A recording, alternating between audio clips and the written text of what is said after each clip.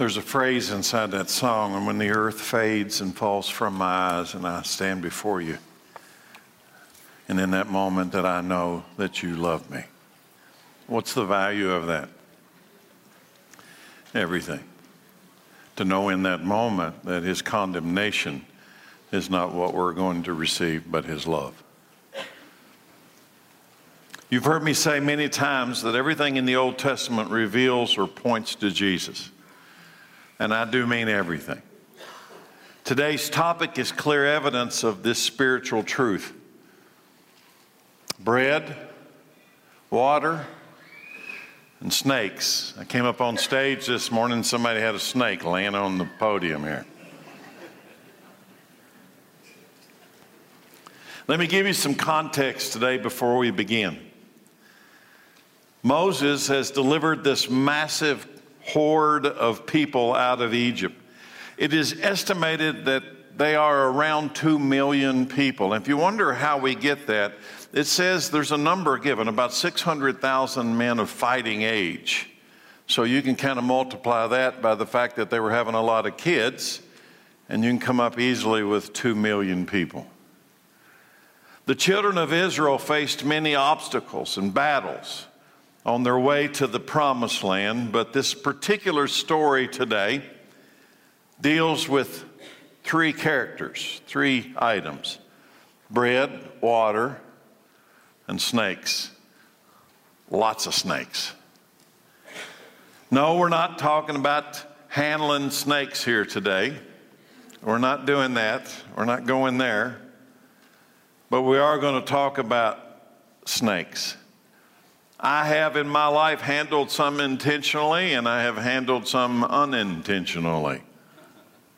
A funny story is several years ago, we were doing a major remodel to our house, and during that remodel, there was just a day or so that some of the exterior walls were removed, and I suppose something happened during that time. So my son Chad's room was in the basement at the time, and I'm upstairs, and I hear this blood-curdling scream from my wife. I'm expecting to go down the steps and find an axe murderer down there.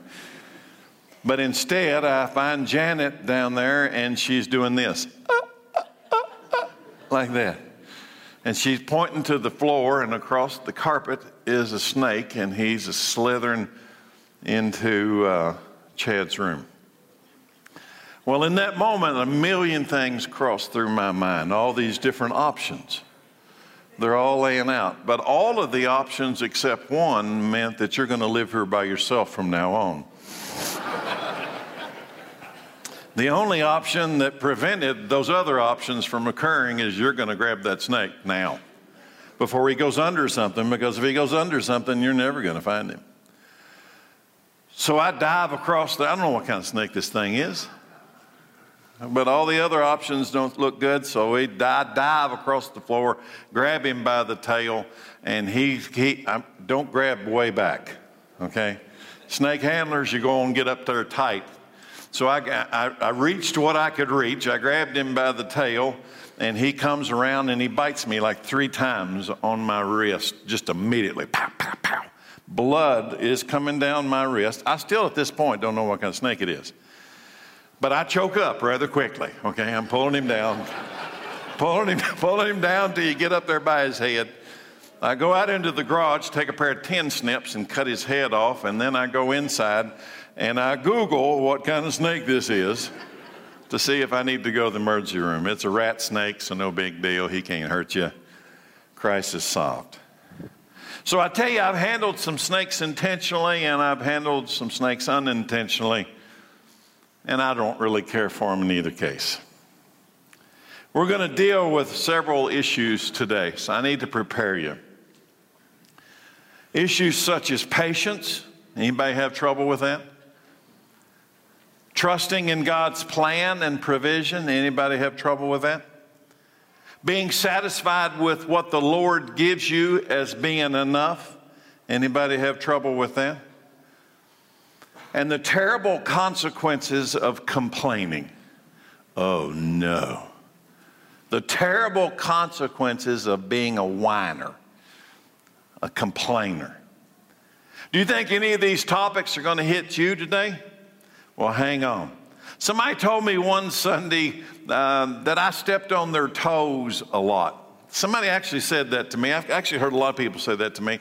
And to which my response is, well, move your toes.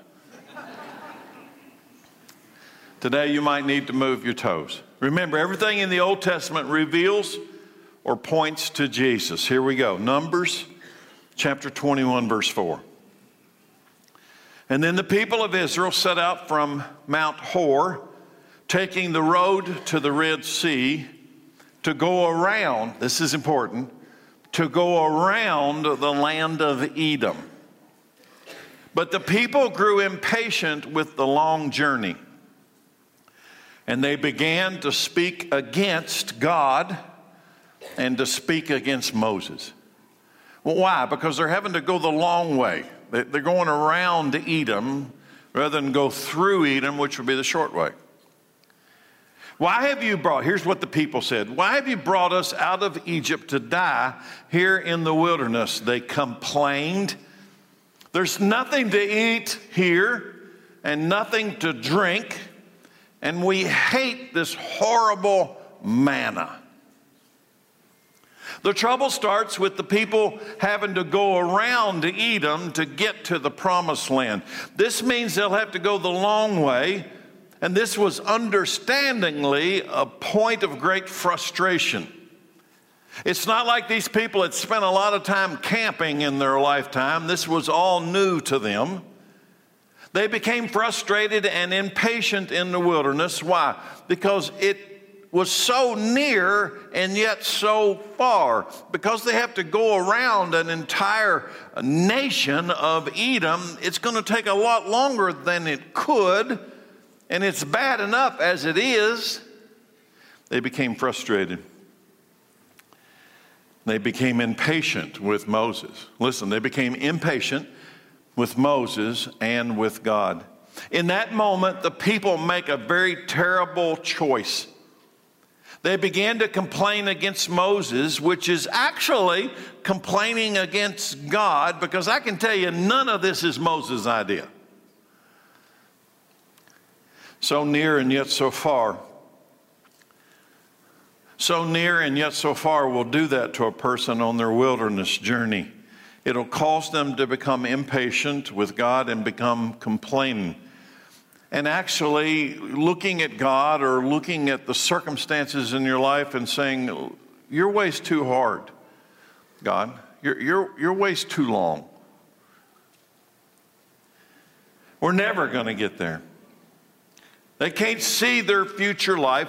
In that wilderness moment, in the beginning of their complaining, in their mind, it's so far away they cannot see the glory of the promised land. They just can't see it, so they start complaining. This is a tragic mistake, forgetting that they were previously slaves in bondage without any hope of any freedom in their life, much less a promised land for them and their family. They're forgetting the fact that before Moses came, they had nothing. Yeah, they survived, but they're slaves. They got no future. The complaining found its roots, listen carefully. They're complaining, the Bible says their complaining found its roots in two things. Remember, the Old Testament reveals Jesus. The two things the people complained about was water and bread. Water and bread. Now, understand something. In that culture, water and bread means life. It's life. That's how you stay alive. Here's what they said. There is nothing to eat here and nothing to drink, and we hate this horrible manna. Now don't miss it. There's nothing to eat here and there's nothing to drink, and we hate this horrible manna. Let that sink in for a moment. If that were actually true, they'd all be dead. If they didn't have any food and they didn't have any water, they'd all be dead. Nobody'd be complaining, they'd all be dead. So their murmuring and complaining is actually based on an untruth. This is really important. It's based on an untruth. They have water and they have bread, but it's not enough for them. They want more. And there's the root. The people are not satisfied with the water and the bread of God. They're not satisfied. It's not enough. I want more. I want more. God, through Moses, has supplied water and He's supplied bread, but they want more. Let's make something very clear. If you'll study this particular scripture, you're going to find that there's water coming out of rocks. Water's coming out of rocks. So here's the people complaining, we have no water, but there's water coming out of rocks, but they still want more. There's bread. Every morning when they get up, there's bread. There's manna coming out of heaven, laying on the ground. You go pick it up, you eat it, you stay alive. You go get the water out of the rock, you stay alive. And yet they say, what? There's no water here. There's no bread, and we hate that manna. You see, their complaint, this is really important, their complaint is actually based on a non-truth. There is water and there is bread. You're just not satisfied. You want more. Yes, let's don't make light of it. The journey is hard, and yes, they're living and traveling through a very rough wilderness, but everything they need to survive in this wilderness journey to the promised land is being provided by God. Everything they need, not everything they want, but everything they need, God is giving them. Not even to mention the fact that you know how they're going, you know how they're traveling from place to place? There's a pillar of fire and a pillar of cloud in which God's presence is visible in the camp. And yet they're still complaining. But they want more. They're not satisfied with this rock that produces water. Anybody see it yet? They're not satisfied with this rock that produces water, and they're not satisfied with this bread that suddenly appears from heaven. They want more. Anybody see it yet? Yes, the wilderness journey is hard, but God has not abandoned them in this journey. And let's ask the question, what about us today? I don't know what you all have faced this week, this month, this year. I don't know individually. But do you ever feel like God has abandoned you in your wilderness journey toward the promised land? Can anyone see a parallel from those people to us today? Because I surely can. Can anyone see Jesus yet? I'll give you a hint. Water that comes out of a rock. I'll help you. The Bible specifically says that God, the Father, has placed a rock in Jerusalem. Stay with me. Living water comes from this rock that God put in Jerusalem. Living water. Water that can satisfy the thirsty soul that lives in a wilderness while we make our way toward the promised land. What I'm about to read to you is from the New Testament, where God warned the Israelites about trusting in Him and about the rock that can make you stumble in the wilderness. So let's go from the Old Testament story of Moses and 2 million people complaining, we got no water, we got no bread, and I hate this manna. And let's go to the New Testament book of Romans, chapter 9, verse 33. God warned them. God warned them of this in the scripture when He said, I am placing a stone in Jerusalem that makes people stumble, a rock that makes them fall, but anyone who trusts in Him will never be disgraced. God says, I made the people a warning. There is a stone that produces living water in Jerusalem, but that stone can trip you, or it can make you survive. It's the same stone. This is wonderful, satisfying, eternal water flowing from a stone, a rock that God placed in Jerusalem. Now compare that statement to Moses in the wilderness, and there's a rock. You know, I guess there's any place in the world He could have made water come from, but He made it come from stone in the wilderness. Failure to trust in this rock, which flows living water, will cause a person to trip and fall while you're traveling through the wilderness. So let's go to John 4:13, and Jesus replied, anyone who drinks this water, now he's referring first to H2O, regular drinking water.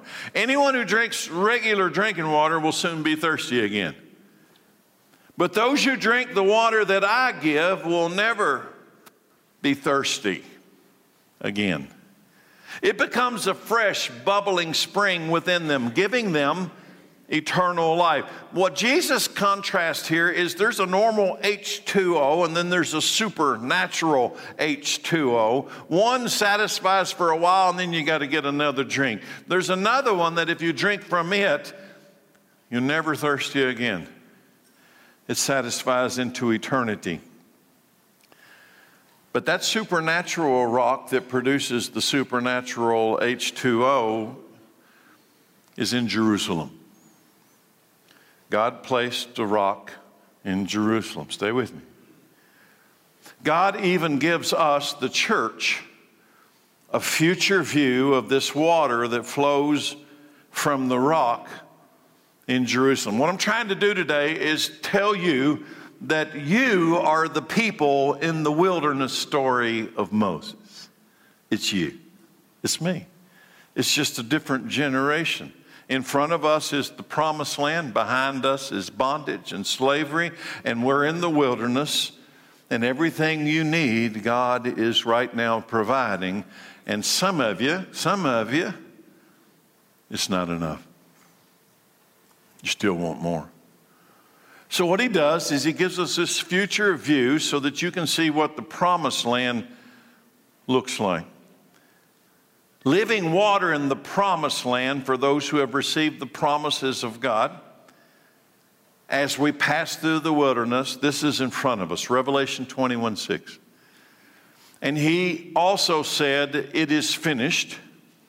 I am the Alpha and the Omega, the beginning and the end. To all who are thirsty, I will give freely from the spring of the water of life. Now that's a future view of what he's going to do in the promised land that you and I are trying to find. Living water, the spring of living water. Water from a rock that God put in Jerusalem.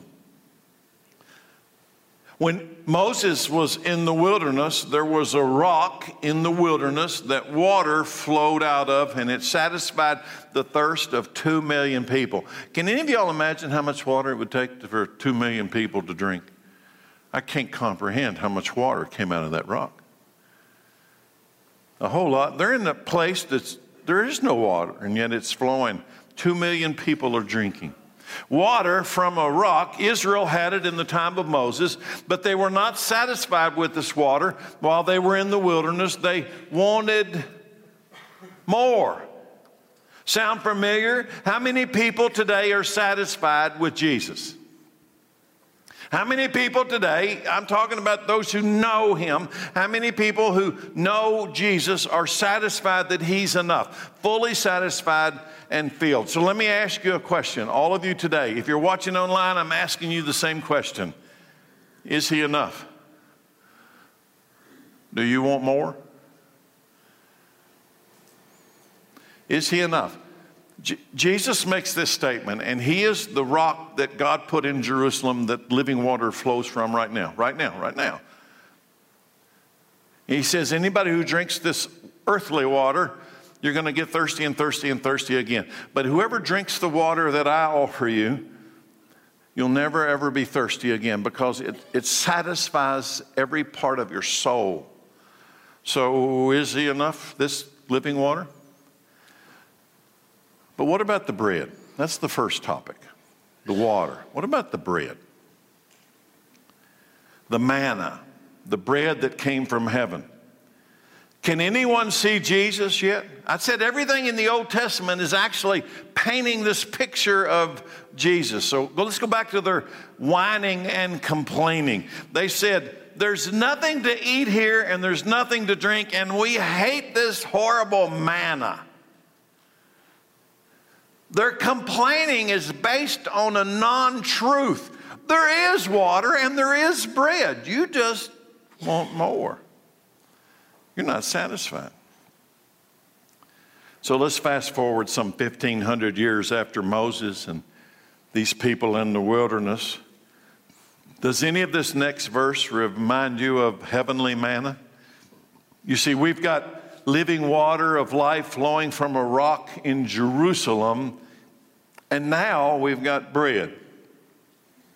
John 6:35, Jesus replied, I am the bread of life. Whoever comes to me will never be hungry again, and whoever believes in me will never be thirsty. You see what he's saying? Anybody see what he's saying? That he is this supernatural supply of bread and water. The very thing they complained about in the wilderness is the very thing people are complaining about in this wilderness. He's not enough. Whoever comes to me will never be hungry. Again, whoever believes in me will never be thirsty. But you haven't believed in me, even though you have seen me. However, those the Father has given me will come to me, and I will never reject them, for I have come down from heaven. Where did the manna come from in the wilderness? It came out of heaven. And here's Jesus saying, I have come down from heaven to do the will of God who sent me, not to do my own will. Water from a rock and bread from heaven, and people still want more. It's not enough, and it's based on a non-truth then, and it's based on a non-truth today. Jesus is enough. And if I look at the audience today, I can guarantee you everybody here has everything you need in the wilderness. Maybe you don't have everything you want in the wilderness, but you've got everything you need in the wilderness. And in fact, besides the physical side of that discussion, you've got the bread of life and the living water of Jesus. Is it enough? Anybody complaining? Is it enough? These people are not satisfied with the water and the bread from God while they're in the wilderness. Sound familiar? Even though the promised land is just in front of them, they're not satisfied with the bread that comes out of heaven and the water that comes out of a rock. They're complaining. Sound familiar? You think people changed? So are you satisfied, or do you want more? Is Jesus enough for you in this present wilderness journey?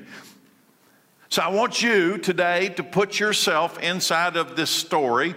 You and I are in the wilderness. In front of us is the promised land. Egypt is behind us. And we've got this bread and we've got this water. Is it enough? Are you going to complain? Do you want to go back to Egypt and get some of their water? Because here's where the story gets interesting. You see, in the wilderness, they cannot see the glory of the promised land, and some of them say, it'd be better if we went back to Egypt. Let's go back to Egypt. To anybody in the room today, would you like to go back to Egypt and get some of their water and get some of their bread? Or maybe, if you be honest, you've already gone back to Egypt. Maybe if you be honest, you've already gone back to Egypt and you've already gotten some of that water and some of that bread. Let's tell the truth. Egypt, symbolically speaking, has really good water. It tastes good. And their bread is really good. I'm talking about symbolically. It's really tasty water and it's really tasty bread. But Egypt bread and Egypt water come with an expiration date. That's a big problem. All of it's temporary bread and it's all temporary water. And the more you drink of Egypt water and the more you eat the Egypt bread, the hungrier you get. It never, ever, ever really satisfies you. You're just left more thirsty and you're left more hungry. But there's a real problem. Listen carefully. There's a real problem with seeking your water and bread from Egypt, because that's what some of the people in the wilderness journey in the time of Moses wanted to do. Let us just go back to Egypt. We won't have to trust in a rock to give us water, and we won't have to trust in heaven to give us bread. We'll just go do it the old-fashioned way. Let's go back. to us supplying ourselves instead of you supplying us. Let's go back to that. We liked it better then. But here's the real problem with seeking your water and bread from Egypt. Are you ready? You can't get to the promised land by way of Egypt. You're going the wrong way. You can't get to the promised land by way of Egypt. You're going the wrong way. Why do I say that? Because God has promised to meet you in the promised land. He's not going to meet you in Egypt. Egypt is where you're from. He's not going to be there on the last day. He's going to be in the promised land on the last day. And if you turn around and go back to Egypt, you're going to miss him. You see, that text brings me to this next scene with Moses and the grumbling people of Israel out in the wilderness. And it's the same event. It's the same story. In fact, I think it's the next verse. They have just said what? There's nothing to eat here and there's nothing to drink, and we hate this horrible manna. And I hope you're ready for this next part, because we've done bread, we've done water, and now here come the snakes. Verse 4. Now, let me put it all together, okay? I'm put the whole thing together. Then the people of Israel set out for Mount Hor, taking the road to the Red Sea to go around the land of Edom. But the people grew impatient with the long journey, and they began to speak against God and Moses. Why have you brought us out of Egypt to die here in the wilderness? They complained. There's nothing to eat here and nothing to drink, and we hate this horrible manna. Now here comes the snakes. So the Lord, who? Not Satan. No. So the Lord sent poisonous snakes among the people, and many were bitten and they died. And then the people, I don't doubt this. And then the people came to Moses. They like Moses now. And then the people came to Moses and cried out, we have sinned by speaking against the Lord and against you. Pray that the Lord will take away the snakes. So Moses prayed for the people, complaining about the bread and the water of God. Listen. Complaining about the bread and the water of God. Not being satisfied with the sufficiency of the bread and the water of God brought the snakes, and the snakes brought death. Complaining that God's wilderness supply, and we're in this story, okay? Don't listen to today's message and think about a bunch of ancient people. You are in this story complaining about the wilderness supply, complaining it's not enough, brought snakes, brought death. This statement from the people brought snakes to the camp. Here it is. If you read it, it's clear. This statement brought the snakes into the camp, death into the camp. What statement? It sounds so simple. There's nothing to eat here, there's nothing to drink, and we hate the horrible manna. If that were true today, if God today looked at the church, would there be snakes? You're not satisfied? He's not enough? You want more? Some of you even have gone back to Egypt already. You're not thinking about going back to Egypt. You've gone back to Egypt. And some of you really would like to. If that were true, if that story had application, physical application today, I wonder how many of us would survive the wilderness. I wonder how many of us would survive the service. The snakes got their attention. I found out in my life snakes always get people's attention. People were dropping dead everywhere by snake bite. The people confessed their sins. You know what happened when the snakes came? The people confessed their sins against God and Moses, and they begged Moses to intercede on their behalf and stop the snakes. Pray for us, Moses.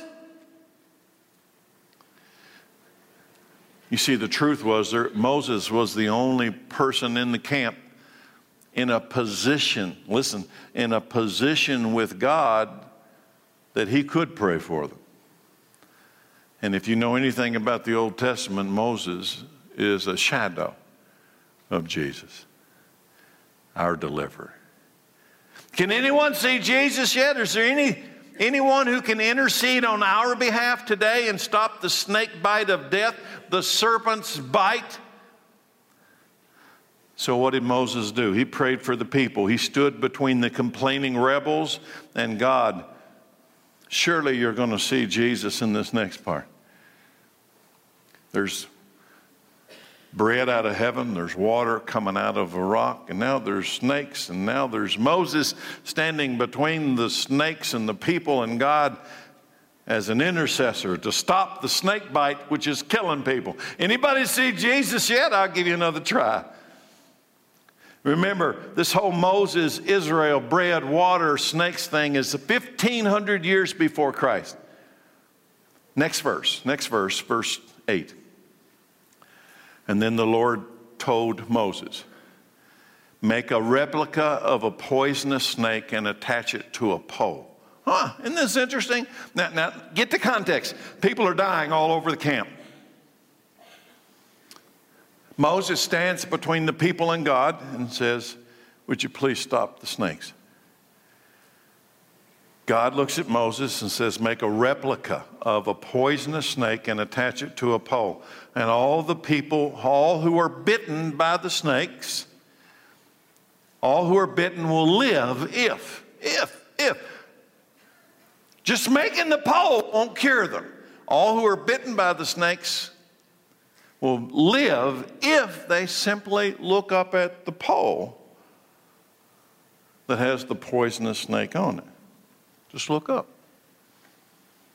So Moses made a snake out of bronze, and he attached it to a pole. And then anyone who was bitten by a snake, which was sure death, could look at the bronze snake and be healed. You see, there's a little time gap between the snake bite and the pole. There's a time gap, and in that time gap, you had a choice. If you looked up in the time gap, you could live. But if you didn't look up, you died.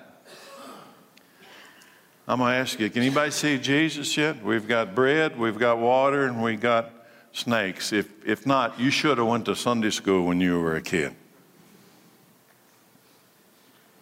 You see, the snake bite is deadly. So God tells Moses to raise up a bronze replica of a poisonous snake, put it on a pole. If you study the tabernacle of the Jewish people, bronze always had to do with judgment. It always was part of judgment. How God would deal with judgment, he used bronze. The bronze laver, for example. So hold up the bronze serpent and look at it and you'll be healed. Hold it up, hold it up. You must look up. God's cure was based on the fact that you must look up. You must you must face the reality of your impending death. Everybody listen, you must face the reality of your impending death. You must not ignore the fact that you have been bitten. And look up. Look up and see that which, there's a snake on a pole. Face the reality of your own death. You must look up. Face the fact that your heart, and what is the real point underneath of that? Face the fact that your heart is bent toward Egypt. Your heart is not bent toward the promised land. Your heart is bent toward Egypt. You'd really like to go back there. You don't want to trust in God bringing down bread from heaven or water from rocks. You want to go back and trust in you and society. The problem is everybody back there dies eventually too. Look up and be healed from the snake bite of death. Face the reality of your own death. Now everybody listen carefully. You ready for this? I told you, look, we need to put ourselves today inside this story. And inside the story today, here's our reality. We've all been bit. All of us have been bit. And there's some of you listening to me, some of you right here, you don't want to, you refuse to acknowledge the reality that you are snake bit. You refuse to come to grips with it. You pretend like it's not real. Anybody see Jesus yet? As usual, the Bible interprets the Bible. I love that part. So let's go to the New Testament. This next account is between Jesus and Nicodemus, and it's just 3 verses away from John 3:16, which you all know. And Jesus is going to say what I'm about to read some 1,500 years after the bread and after the water and after the snakes with Moses in the wilderness. There's 1,500 years, but truth does not expire with time. And Jesus says this, John 3:13. No one has ever gone to heaven and returned, but the Son of Man has come down from heaven. Here's your manna. And as Moses lifted up the bronze snake, Jesus, 1,500 years later, says, as Moses lifted up the bronze snake on a pole in the wilderness, so the Son of Man must be lifted up, so that everyone who believes in him will have eternal life. Jesus is the one that connects himself. He is the bread of life. He is the living water. He's the one that connects himself to this scene from Moses and the snakes in the wilderness. I realize that some of you struggle with the idea that the Old Testament stories still have application today. All of this is revealing Jesus. I wonder if that's really the reason why the Lord led me to this passage on this Sunday. I've told you 100 times, maybe more, that when God called me, he gave me 3 things. When I was called into the ministry, he gave me 3 things. It doesn't matter to me if anybody else believes it. I know what he called me to do. I was called to be a watchman. I was called because the deliverer is coming, and I was called make the church ready for the wedding. She thinks she's ready. She is not ready. She's not. She thinks she is. She's not. Listen carefully as the Apostle Paul connects this Old Testament traveling through the wilderness Israel story to the church right now, today. Only the truth can set us free, and Paul is writing to a Gentile church, and Paul is giving a warning that applies to people hearing me right now. This whole complaining thing was based on a non-truth. So if the complaining was based on a non-truth, it's likely that the real truth could get you out of it. Here we go, 1 Corinthians 10:1. I beg you to listen carefully. I don't want you to forget, dear brothers and sisters, about our ancestors in the wilderness long ago. This is Paul writing a Gentile church. Just consider you're in the story, he's talking to you. He doesn't want us to forget about Moses and them in the wilderness. All of them, that's 2 million, all of them were guided by a cloud that moved ahead of them, and all of them walked through the sea on dry ground. In the cloud and in the sea, all of them, do you notice all of them? In the cloud and in the sea, all of them were baptized as followers of Moses. All of them ate the same spiritual food, manna. All of them drank the same spiritual water, came from a rock in the wilderness. All of them. For they drank from the spiritual rock that traveled with them. And that rock was Christ. 1,500 years before he was born in Bethlehem. It's him. He's the rock that the water comes from. Anybody see it? Oh, this is when it gets good. Verse 5, yet God was not pleased with most. All of them, all of them, all of them, all of them. Yet God was not pleased with most of them, and their bodies were scattered in the wilderness. These things happened as a warning for who? The church. The arrogant church. These things are written as a warning to us so that we would not crave evil things like they did, or worship idols as some of them did. As the scriptures say, these people celebrated with feasting and drinking, and they indulged in pagan revelry. And we must not engage in sexual immorality as some of them did, causing 23,000 of them to die in one day. Nor should we put Christ to the test as some of them did, and they died with snake bites. And don't grumble. Oh, buddy. And don't grumble as some of them did, and they were destroyed by the angel of death. These things happened to them. Why? As examples for us. Anybody listening? They were written down to warn us who live at the end of the age. You've heard the warning. Today you've heard the warning. I've heard the warning. I get it. I get it. If you think you're standing strong, be careful not to fall. Warning.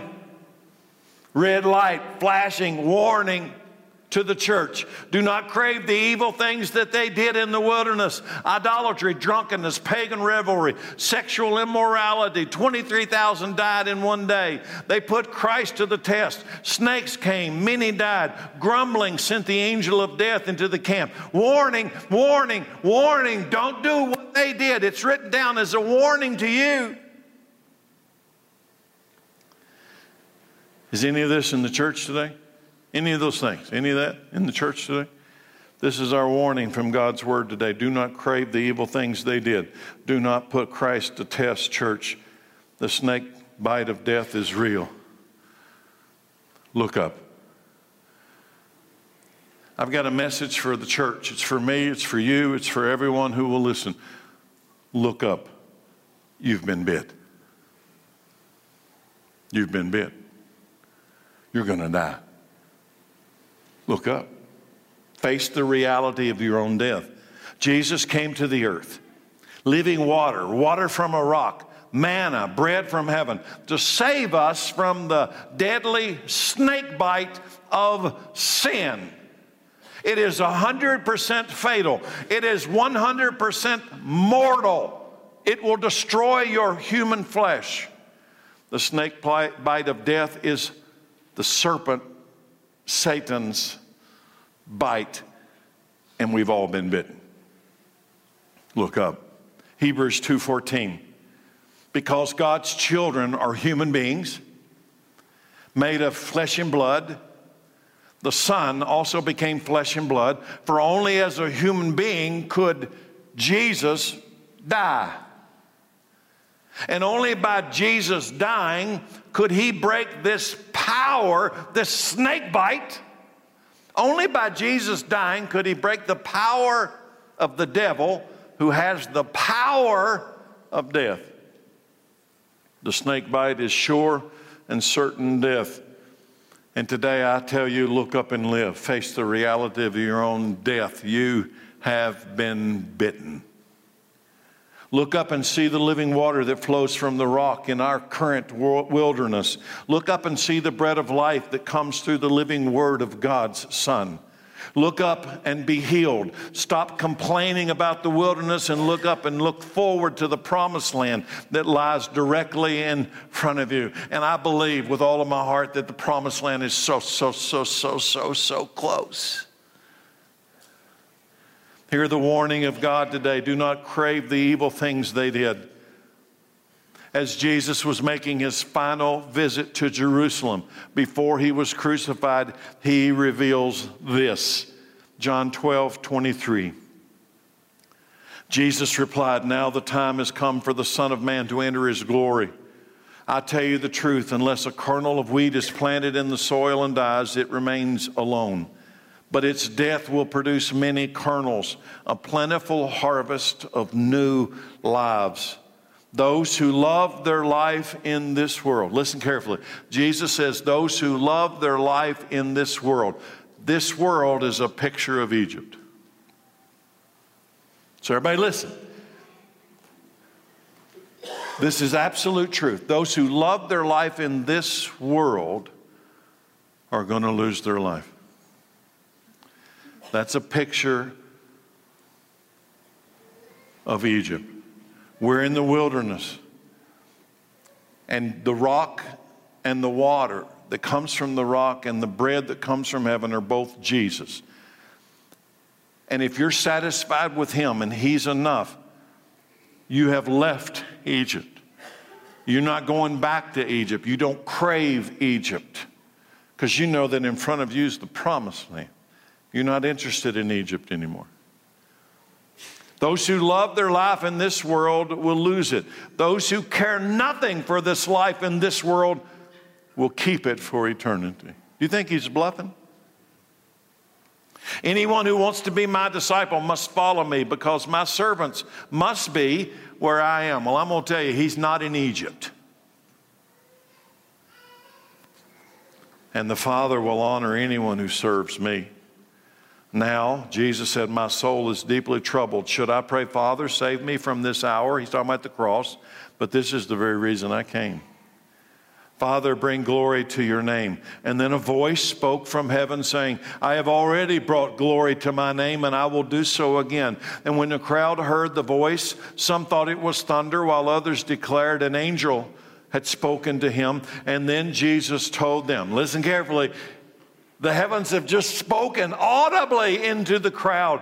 Jesus told them the voice was for your benefit, not mine. The time for judging this world has come, when Satan, the ruler of this world, will be cast out. But when I am lifted up from the earth, here comes that pole and the serpent. When I am lifted up from the earth, I will draw everyone to myself. Why is he going to be lifted up? And why is he going to draw everyone to himself? Because everyone's been snake bit.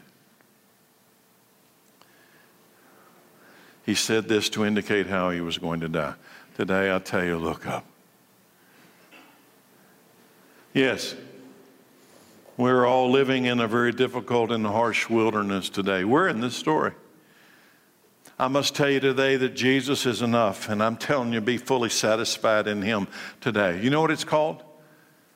Faith. That's it.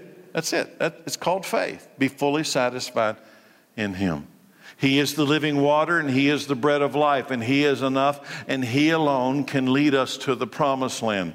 Stop complaining, stop murmuring, and stop looking back at Egypt, craving worldly desires and pleasures. You can't get to the promised land by way of Egypt. You're going the wrong way. God is not going to live. You're not going to meet the Father in Egypt. You will meet him in the promised land. If you're facing Egypt, you're going the wrong way today. The truth is this today. We've all been snake bit.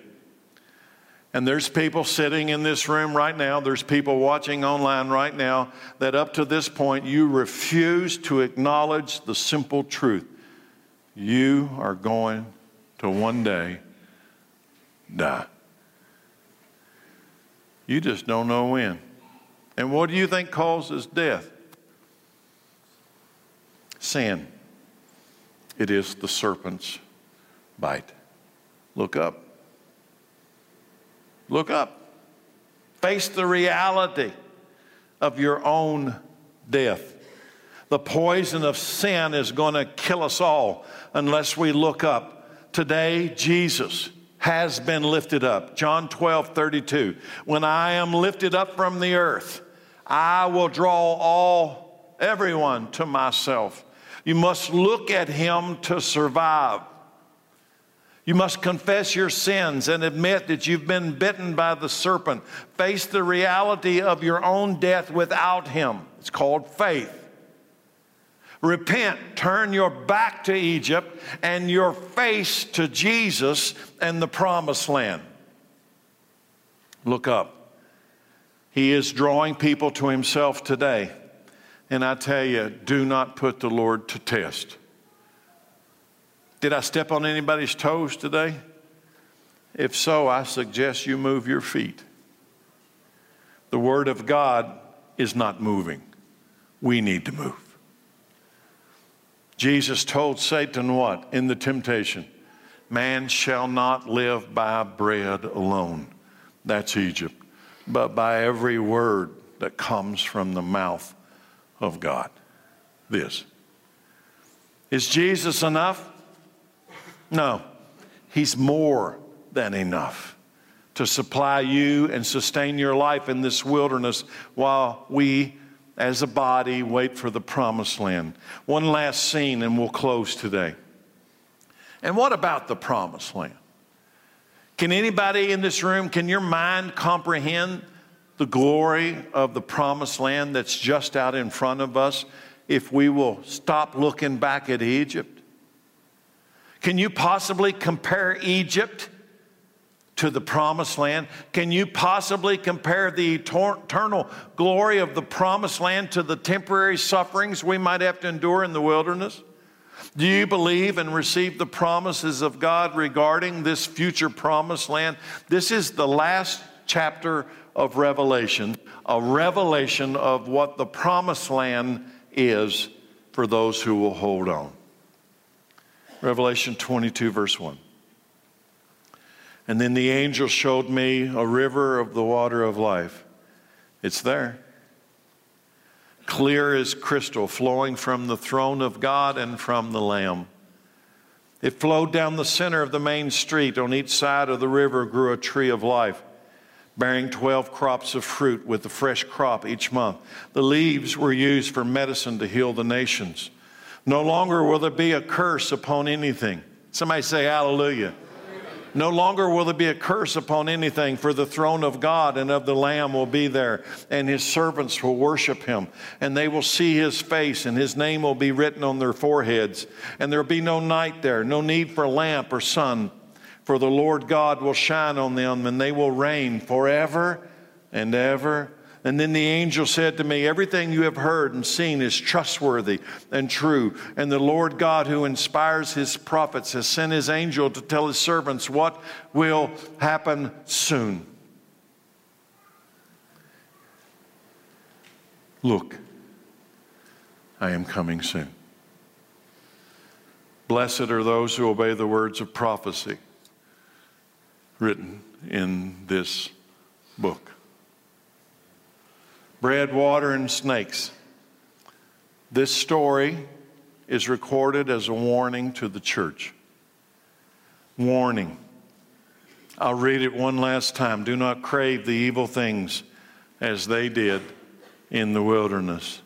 Idolatry, drunkenness, pagan revelry, sexual immorality. They put Christ to the test and snakes came and many died. Grumbling. And God sent angel of death into the wilderness camp. Warning, warning, warning. You've been warned today. But he didn't just warn you without any cure. You, I have been snake bit. Look up. Face the reality of your own death without Jesus. I'm going to ask Chad to come out for the invitation.